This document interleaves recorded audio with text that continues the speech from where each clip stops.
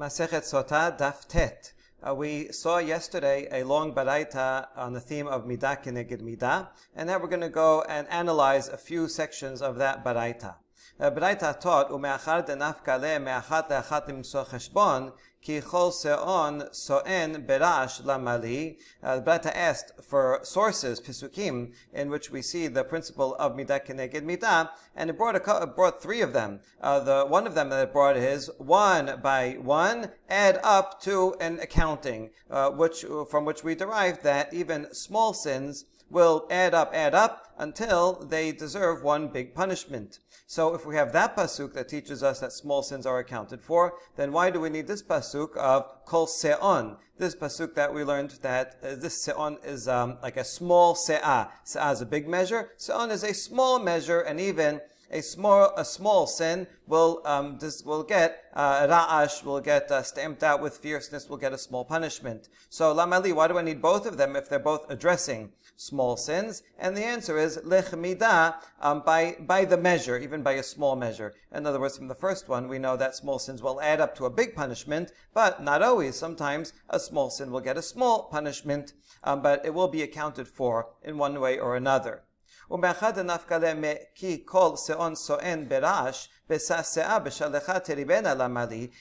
we have this pasuk of se'on that teaches us small measure is a punishment for a small sin, why do I need the pasuk from Yeshaya, other pasuk from Yeshaya that says besa se'ah, that talking about a large measure? If a small sin is punished, then certainly a large sin is punished. So this pasuk was about a full se'ah. Will get punished. So what do we need that? Lichat Rav Chinena bar Papa, damar Rav Chinena bar Papa, and Hakadosh Baruch Hu nifra min ha'uma ad she'at shilucha, shenemar besase'a beshalecha. So this will actually apply on a national level, this pasuk. And that's what Rav Chinena bar Papa. We're going to see a couple of interpretations of applications of this statement of Rav Chinena. So remember it. That Kadosh Baruch Hu punishes a nation only when it's time for it to be banished. In other words, on a national level, you can't give a small punishment on a national level. It's all or nothing. For an individual person, can get a cold, he can get stub his toe, and get a small punishment. But a nation adds up until they deserve full punishment, and they're banished and they're destroyed totally. So that's why this pasuk is talking about a full measure. Now we ask about this. Is that true, that on a national level there's just one punishment at the end and they're finished? Ini v'hamar Rava shelosha kosot hamorat Misraim lama achat sheshatat b'imei Moshe v'achat sheshatat b'imei Paro necho v'achat shetida lishtot im chavroteha. After all, Rava said regarding the three cups said regarding Egypt. This is talking about the dream of Sarham Mashkim. This says the word kos three times in his dream. So why mention it three times? Now, so the cup here is related to a cup of cursing, which is mentioned elsewhere. So these three cups are three curses, three punishments that will come upon Egypt. When? One time in the time of Moshe, during Yetziat Mitzrayim, all of the makot that they got. And the second one in the time of Paro Necho, during the first Bet HaMikdash, a different Paro, and he was conquered by Nebuchadnezzar, the king of Bavel. And another one that's going to happen in the future.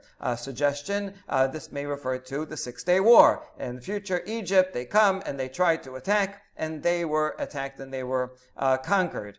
So here you have three times that a nation was in fact punished on a national level. So we see that this is a challenge to what Rav Chinena said, because he said that once a nation gets enough sin, then they are punished all at once and they are eradicated from the world, and not small punishments from time to time. And here you see that they received three different times punishment, were not eradicated from the world, but were, survived to get punished again at a different time. So how can this is a contradiction? And maybe you'll say, no, that even though they're all in the land, the geography of Egypt, they are different dynasties. They are different kingdoms. So maybe you'll say the ancient pharaohs of the time of Egypt, Ramses, they are gone, and Paro Necho in the time of Nebuchadnezzar, that's 1,000 years later, is a different government, different peoples, and the one in the future, if it's a 6-day war, is also a different people, ethnically and by their government, and so the previous one was totally destroyed, and this is a new one. So maybe you'll say that, and therefore that then supports Rav Chinana's claim, right? Because each of those dynasties or that entire people is destroyed, and this is a totally new people, which historically actually makes a lot of sense.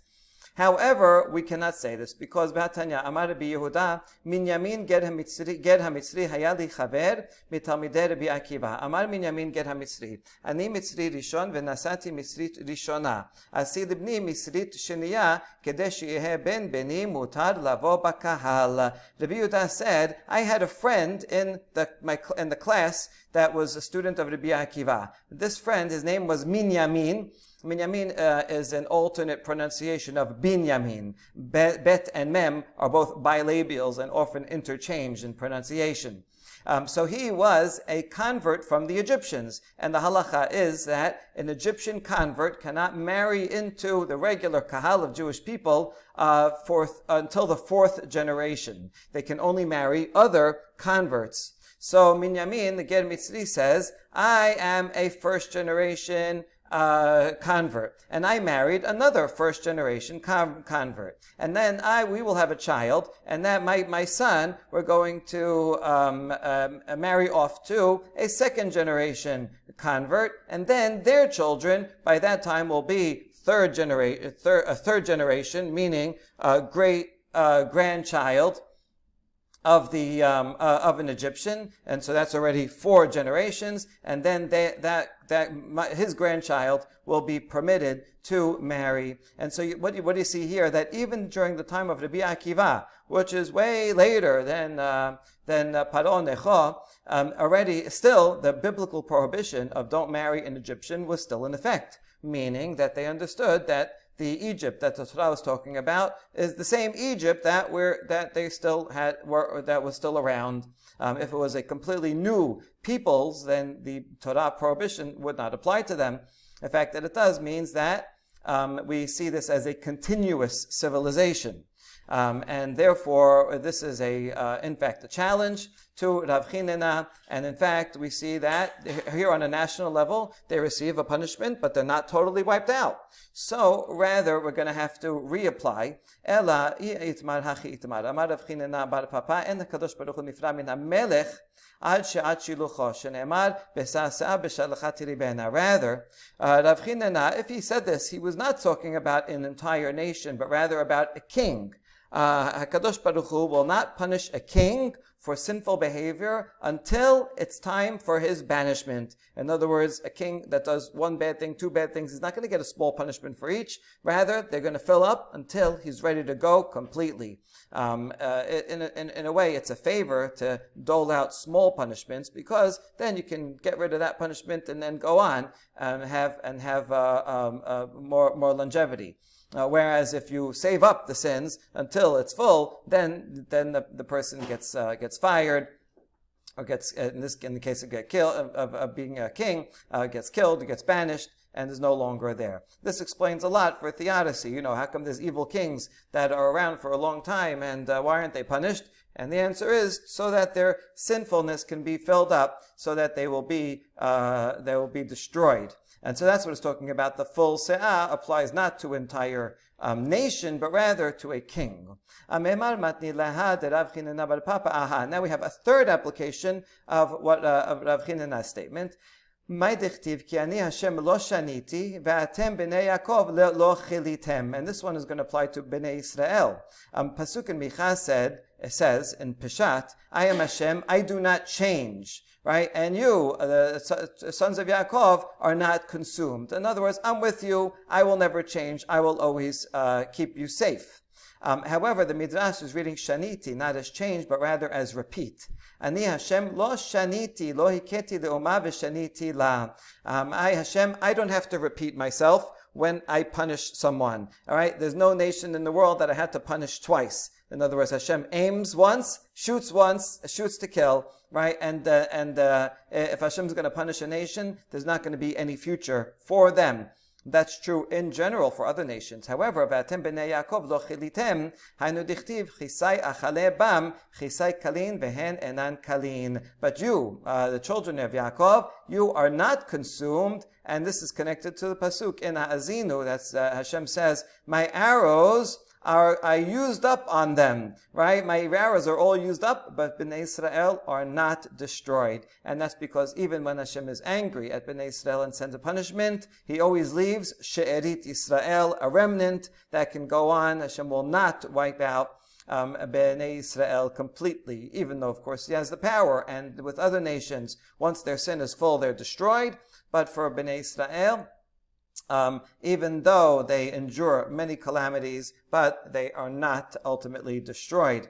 Amar Rav Hamnuna, En HaKadosh Baruch Hu nifra min hadam ad shetemale se'ato shene'emar b'melot sifko yesed lo. Rav Hamnuna does apply this idea on a personal level, that Hashem does not punish a person until his se'ah, his measure of punishment of sin is full, and then gives it all at once.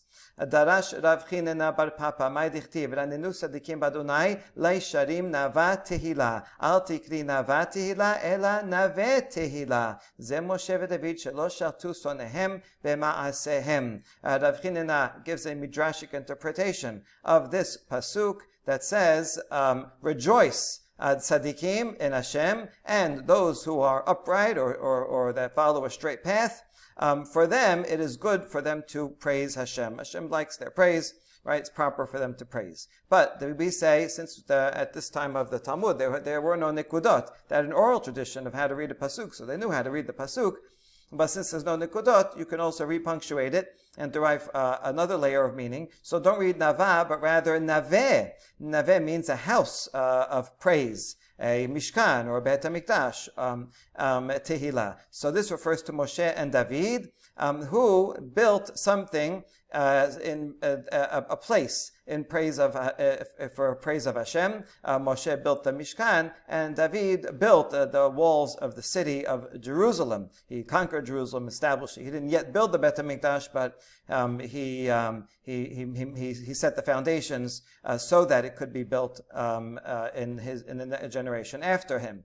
And in both of these cases, the enemies were not able to benefit from their achievements. So that's what it means, naveh tehillah, that the house was of praise and was not taken over by the enemies, even though the enemies came and eventually destroyed Yerushalayim, but they did not take those precious items. As we see, David ichtiv tavu ba'aris she'areha. David, he built a citadel in the city. He built fortifications of Jerusalem, but those gates went down into the ground, as it says in Echa, meaning that they're down there, and the gates and the enemies did not take them and benefit from them. Moshe damar mor mishelimne mikdash rishon nignaz ohel moed kerashav kerasav ubricha b'amudav ve'adanav. Hecha amar Rav Chisda amar avimi tachat mechilot shel hechal. And regarding the Mishkan that Moshe built,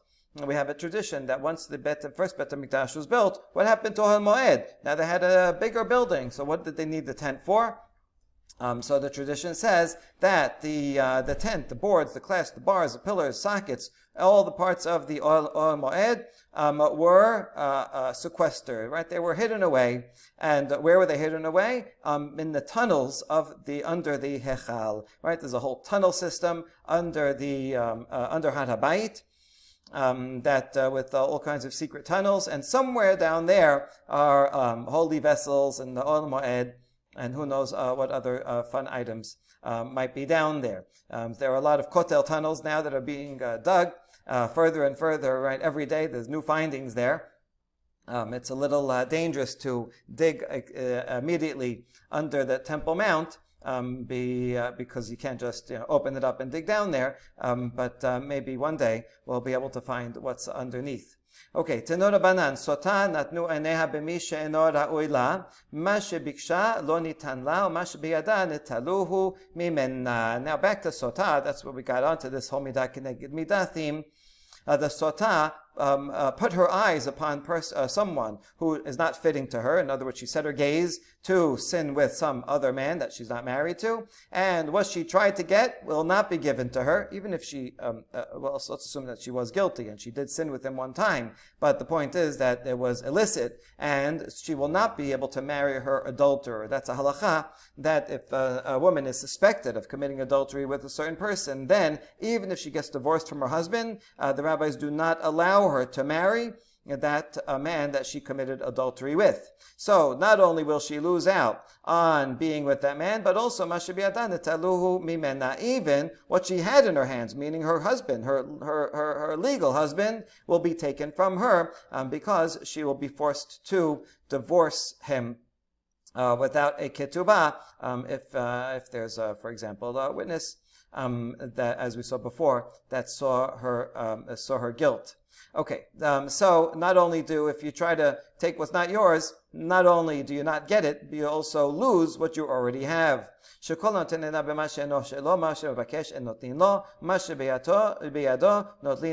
this is a general rule. Anyone who sets his eyes, tries to take something that's not his, what he's trying to get illegally, he will not get, and furthermore, what he already has, he will lose. וכן מסינו בנחש הקדמוני, שנתן עיניו במה שאינו ראוי לו, מה שביקש לא נתנו לו, מה שבידו נטלוהו ממנו. And this we see this lesson from the Nachash back in Gan Eden, that he set his eyes upon something that was not permitted to him. This is based on a midrash that says that the snake wanted to marry Chava. And so not only did he not get to marry Chava, but he's also punished and cursed that there's going to be eternal hatred between women and the snake, right? As that's part of the curse of the Nachash. Eva Ashit. אמר הקדוש ברוך הוא, אני אמרתי יהיה מלך על כל בהמה וחיה, ועכשיו ארור הוא מכל הבהמה מכל חיית השדה.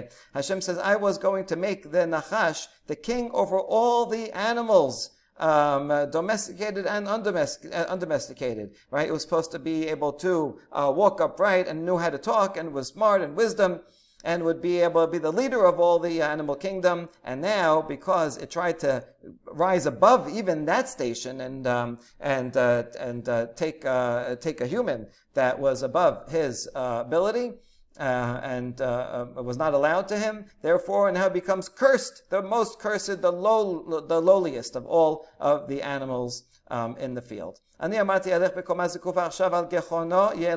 was supposed to be able to walk upright, and now he's going to have to slither on his belly. He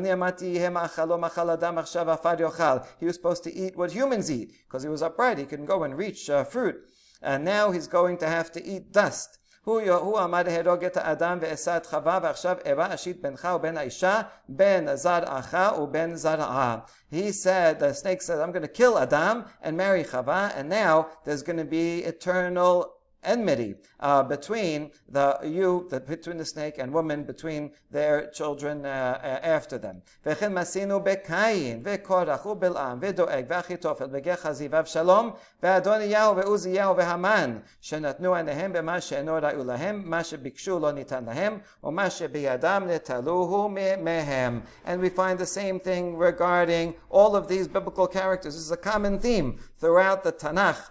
Cain wanted to take what was not his. He wanted to take Hevel's role over. Hevel was a shepherd, and Cain was a farmer. Cain says, I want to even take your pasture land. I want to be in charge of all the industries. And so he was jealous to try to kill Hevel, based on somewhat of a midrashic reading of this, and because he did that, not only does he not get Hevel's land, but Cain himself is going to be a wanderer having no land. Korach wanted to be the leader. He wanted to be Kohen Gadol and the leader, political leader of Israel, and because he tried to take more than he was deserving, then he got nothing and was destroyed and killed. Bil'am, he tried to curse Bnei Israel. Not only did he not curse them, but he even blessed them. Doeg ha'adomi, he was against David and told Shaul all about David. And he killed the Nov Ira Kohanim. So he was trying to gain power. Not only did he not gain power,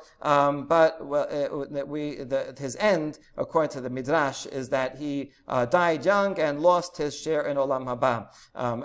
Some of these characters, it's clear from the Peshat of Tanakh that they fit into this model. Some of them is based on Midrashic readings. Doeg has a lot about him said in Midrash, that he was a Talmid Chacham, and then he forgot his learning, and his students were upset at him, and they killed him, and he lost Olam Haba too. So Doeg, in various ways, did things he wasn't supposed to, and got what he deserved. Achitophel, who was the advisor of David, but then went against David, and his advice was not heeded, and he went and he committed suicide. Gehazi was the servant of Elisha, and when Naaman sent a gift and Elisha rejected it, Gehazi tried to take this gift of robes for himself. So he was taking something that was not his, and he was punished by getting leprosy. Avshalom and Adoniyahu both rebelled and tried to become king after David, and both of them failed and were killed in their rebellions. Uziyahu was a king, and he wanted to be a Kohen also, and he went into the Bet HaMikdash and was doing ketoret that was not allowed. It was not his place, right? He had a high place, and he tried to take a different position that did not belong to him. And he also got Sadat. Haman, he wanted to be in power and kill the Jews, and instead he lost his power, and the Jews gained power instead, and he was killed.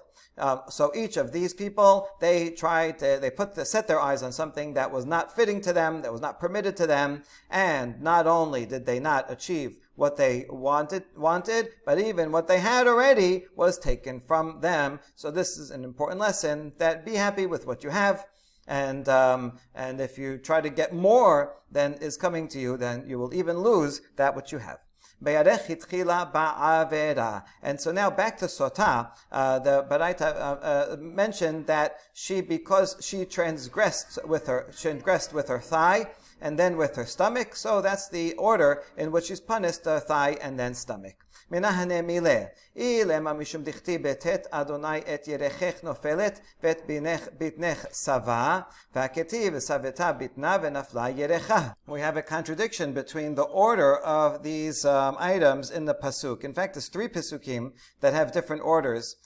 We see at first the Kohen will will say this shivu'ah, and says, listen, this is what's going to happen.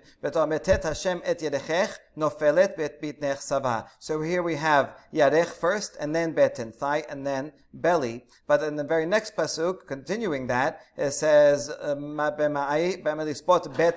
and here beten first, and then yarech. That's a kind of little chiasm within this Shavu'ah. And then, not only that, but after, that's in the language of the Kohen says, but then when it actually describes what happens when she drinks, it says beten first and then yarech second. So that's what we're asking about, these Pesukim.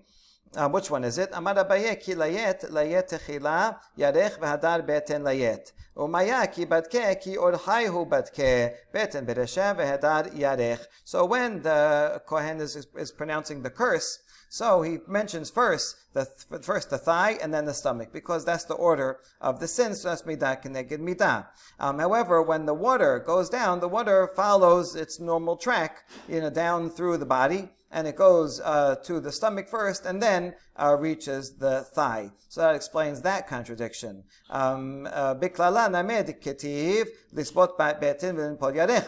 on, but we have a question, because back in the curse, within the curse itself, it says the other way around, beten first and then yarech second. So hu demoda la kohen de beten b'resha v'adar yarech shelo lo silaz al mayim hamarim. Oh, that's because the Kohen wants the woman and everyone to know that, listen, even though I'm mentioning one first because that's the way she sinned, you should know that if she's guilty and the water actually does its job, then you're going to see beten first and then yarech, so that people don't say, oh, see, the bitter waters didn't work. He said it's going to to happen in this order, and in fact it happened in the other order.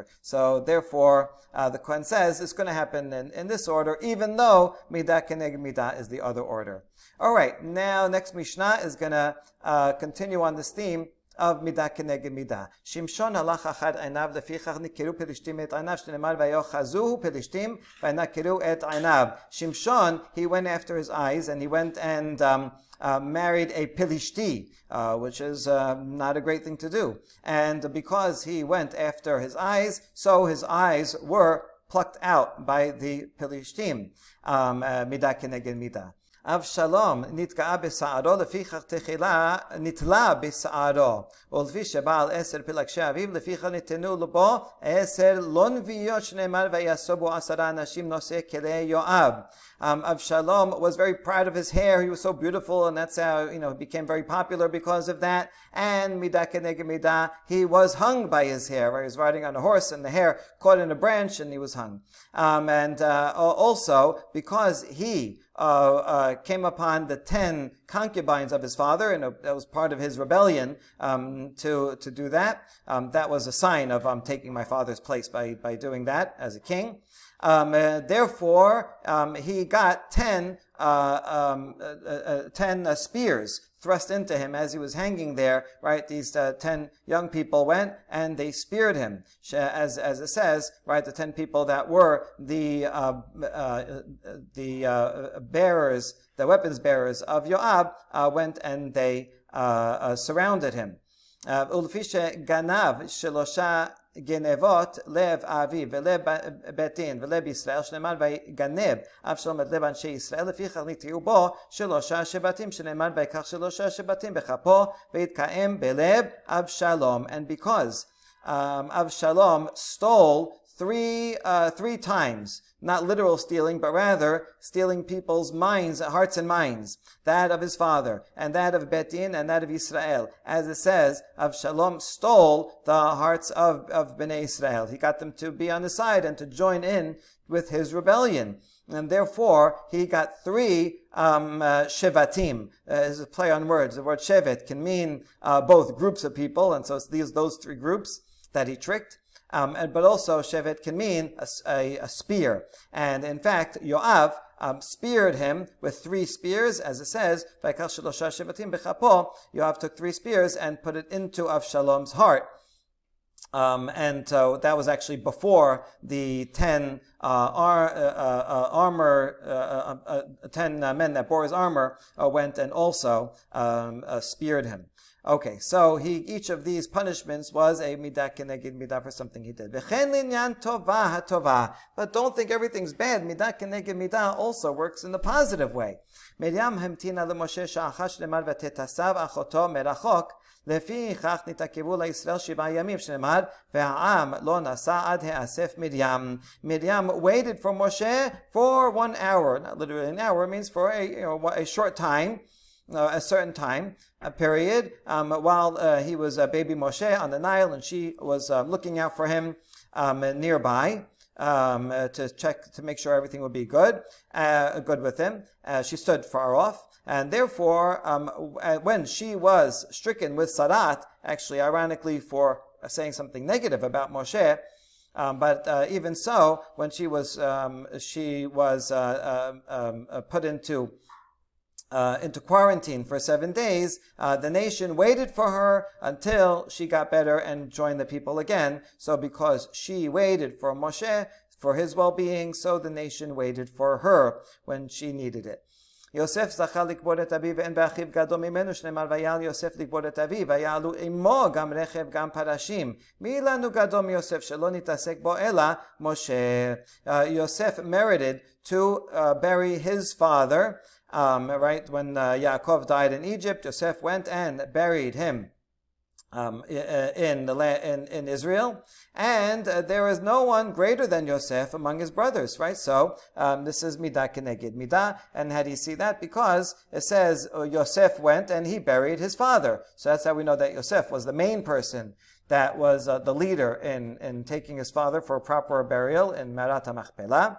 And it says everybody else went with him, right? In other words, Yosef is the leader and everybody else follows along. And who is greater than Yosef, and how do you see his greatness? That when it came time for Yosef to be brought for burial in Israel, Moshe himself is the one that dealt with Yosef's body and brought it, right? So that's a great honor to have Moshe himself. Moshe zacha be'asmot Yosef en bisel gadol mimenu gishenemar v'ikach Moshe et asmot Yosef imo. And Moshe, he merited to deal with and bury the bones of Yosef, and he achieved greatness in part because of that. As it says, Moshe took the bones of Yosef. That's where we see that he fulfilled that mitzvah. And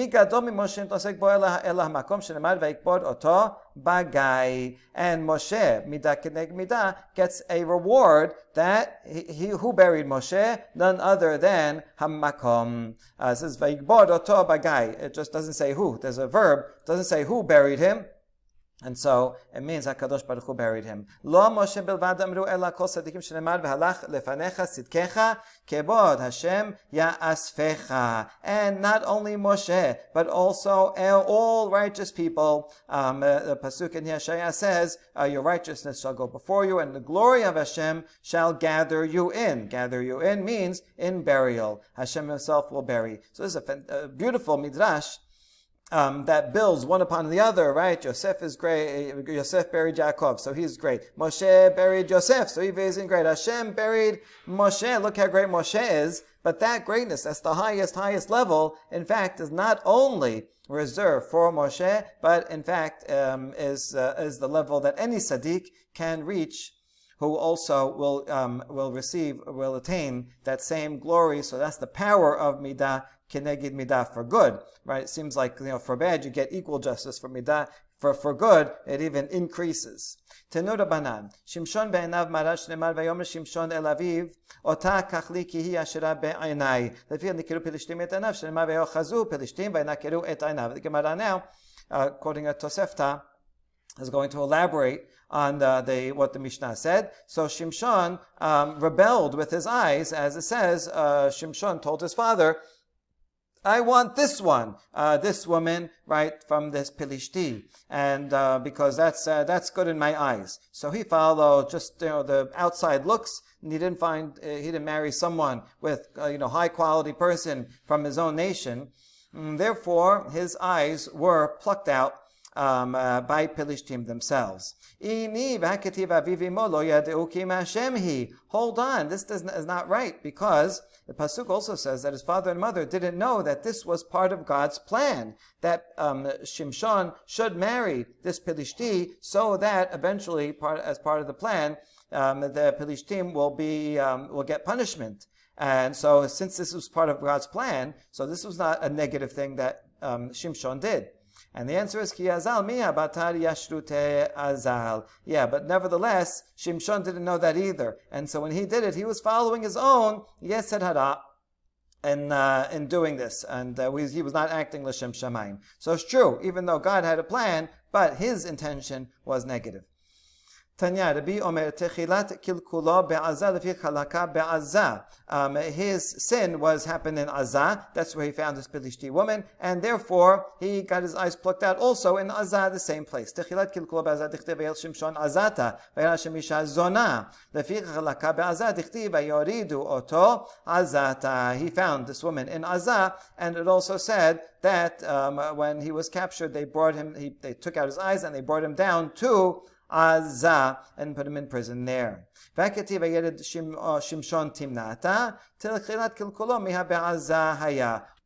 on, we have a problem. This woman from the Pilishti woman, he did not find her in Azah, but rather in Timnah. So you got the wrong place. And the answer is, the beginning of his sin happened in Azah. In Azah, actually, he found a zonah.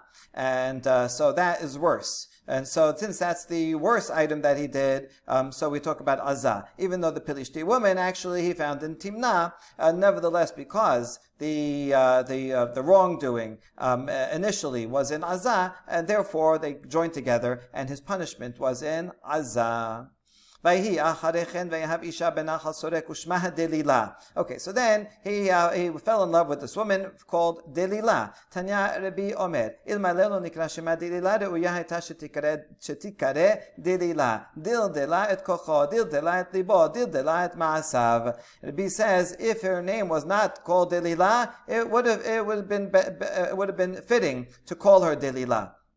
This makes reference to a lot of the names in Tanakh, even if they were given way before anything happened in their lives. Nevertheless, their names are symbolic of things that happen later on, and the Midrash likes to pick that up.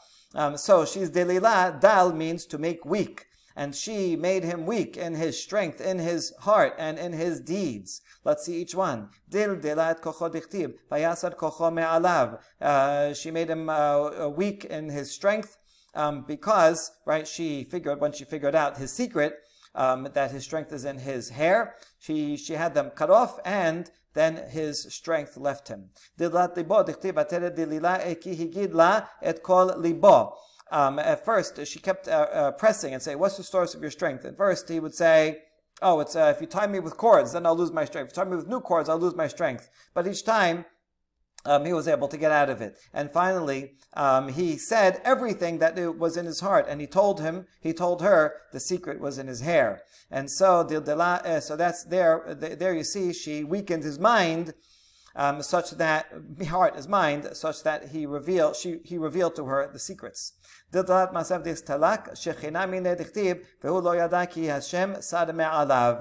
this is after she cut off his hair, and he woke up in chains, and he thought, no problem, I'll break out of the chains. But he didn't know that Hashem left him, the strength that Hashem gave him left him, and so she weakened him in terms of God's presence as well, and so he couldn't act with his strength. And now that last time, Delilah realized that now he has revealed everything in his heart. How did she know that this time he was telling the truth, even though on the previous occasions he was lying? He said truth is recognizable. You can tell when someone's telling the truth and they fully reveal everything. Right, there's mannerisms, the way they say it, and right, it just you can tell. Abaye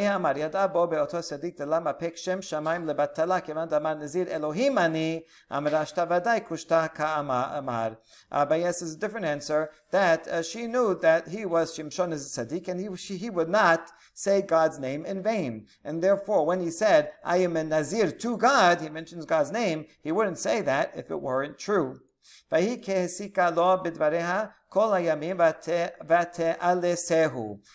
when it came to pass, she pressed him every day with words, saying, please tell me, right, your secret. What is the source of your strength?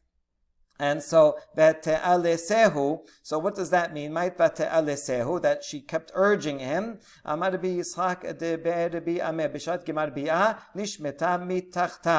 she get the truth out of him? What was that urging? That at the moment, right before the completion of Bi'ah, she slipped away and said, listen, hey, if you want to finish, then you're going to have to tell me your secret. So she was able to use his vulnerability. Now we're going back to the previous a couple of perakim back, to the promise to Shimshon's mother by the angel that comes and says, listen, your son's going to be great in Israel, so do not drink wine or beer or intoxicating thing, and don't eat anything tameh. Now, the word tameh can have multiple meanings. It can mean something that's ritually impure. It could also mean something non-kosher. And usually when it's talking about eating, it means like eating non-kosher meat. So, my kol tameh, vetu adashta devarim tameim kachla. So what does this mean? That anything unclean, they were eating unclean, right? Until now, this Shimshon's mother was eating non-kosher food. What does this term mean? No, it's not talking about non-kosher food, but rather things that a Nazir is not allowed to eat. It does seem that kol tameh is a kind of, instead of becoming tameh lamet, right, which Shimshon was not prohibited. because he was killing people all the time, so he didn't have a prohibition of becoming tameh lamet. So it seems that this tum'ah, at least the mother would not be able to eat something that was tameh, that a Nazir also wouldn't be able to eat, like grapes. Vayibaka Elohim et hamachtesh asher balechi. Now Shimshon went and he killed 1,000 Pilishtim with the jawbone of a donkey, which is a non-kosher animal. He called the place Lechi, which means jawbone, and then Shimshon was very thirsty. And so Hashem Vayibaka, he cleaved open a hollow in that place of Lechi. So what's the significance of this? Amar Rabbi Yitzchak Deber Rabbi Ameh, Hu Iva Ledavar Tameh, he wanted something unclean, meaning a tameh. They're talking about the Pilishti wife, who was prohibited to him, and therefore his life was almost gone and was dependent, hanging by a thread, and dependent on something unclean, this jawbone that he was able to use to kill these Pilishtim, and then to drink from the place called Lechi. ותחל רוח השם, אמר רבי חמא ברבי חנינא חלתה נבואתו של יעקב אבינו דכתיב והיא נחש דן נחש עלי דרך. Regarding Shimshon, it says the spirit of Hashem began to move him, that he decided he's going to be a leader in Israel. So, what do you mean by vatachel? In the sense of the nivu'ah began. Which nivu'ah? The one that Yaakov said to his son Dan, and Shimshon is from the tribe of Dan, and Yaakov said in the blessing that Dan will be a serpent on the way and killing all its enemies, and so too this will be fulfilled in Shimshon. Lefa'amo b'machane Dan, lamar bi Yitzchak deber bi Ameh, מלמד שהייתה שכינה מקשקשת לפניו כזוג כתיב הכה לפעמו במחנה דן וכתיב התם פעמון ורימון. So the spirit moved him, לפעמו, literally to move, but it's a curious word. So what does this mean? That the Shekhinah was jingling before him like a bell. And ringing, like, is calling upon him, like an alarm clock to go and act. And how do you know that pa'amah is in the sense of a bell? Because it says regarding the Kohen Gadol that he had on his clothing pa'amon, a bell, and a rimon. So this is the divine calling. Ben Sotah ben Eshtaol amar bi aseh. Sotah ve'Eshtaol shene harim gedolim hayu v'akaran Shimshon utchanan ze bazeh. So began to call him in a place between Sotah and Eshtaol. Well, what's significant about those place names? Sotah and Eshtaol, Rabbi Aseh explains, are two great mountains, and Shimshon uprooted the mountains and smashed them one against the other. That shows his great strength. In other Agadot, I was talking about the great knowledge and ability of certain sages. It says that they're able to uproot mountains and smash them against each other, meaning take two issues on halacha and compare them to each other and bring up questions and challenges, contradictions between them and solve them. And so that imagery comes from this imagery of physical strength, uprooting mountains and grinding them together. We'll continue with the Agadot about Shimshon on tomorrow's daf. Baruch Adonai Leolam. Amen ve'amen.